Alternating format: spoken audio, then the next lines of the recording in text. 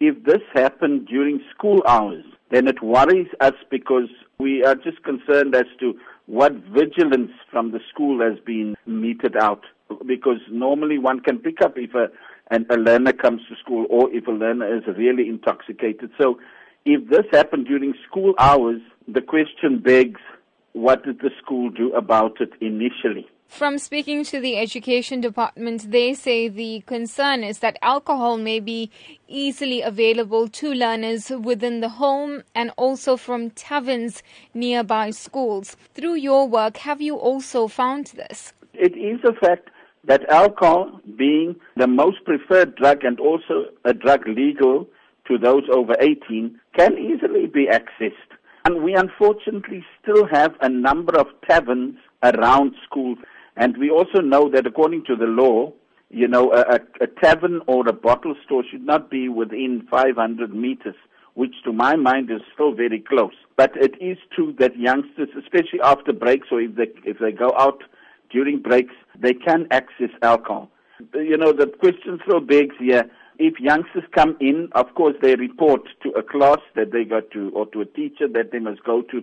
And at that point, this unusual behavior or intoxicated behavior can be picked up. I think one would require a little bit more vigilance.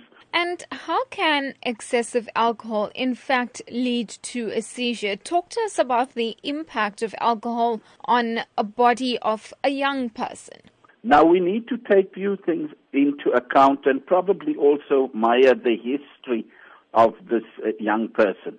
You see, alcohol in itself is a drug that slows down the functioning of the central nervous system. In other words, it's a depressant.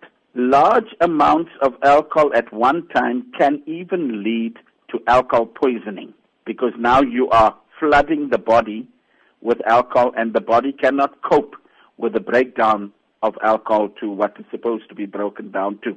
But the young person in question could have been also predisposed to seizures and epilepsy.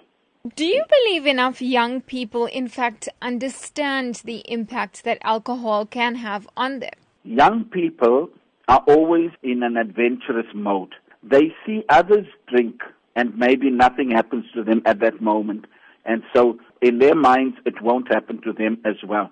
But one must take also into account the uniqueness of each person and, of course, the way that person's body will function with that large amounts of alcohol.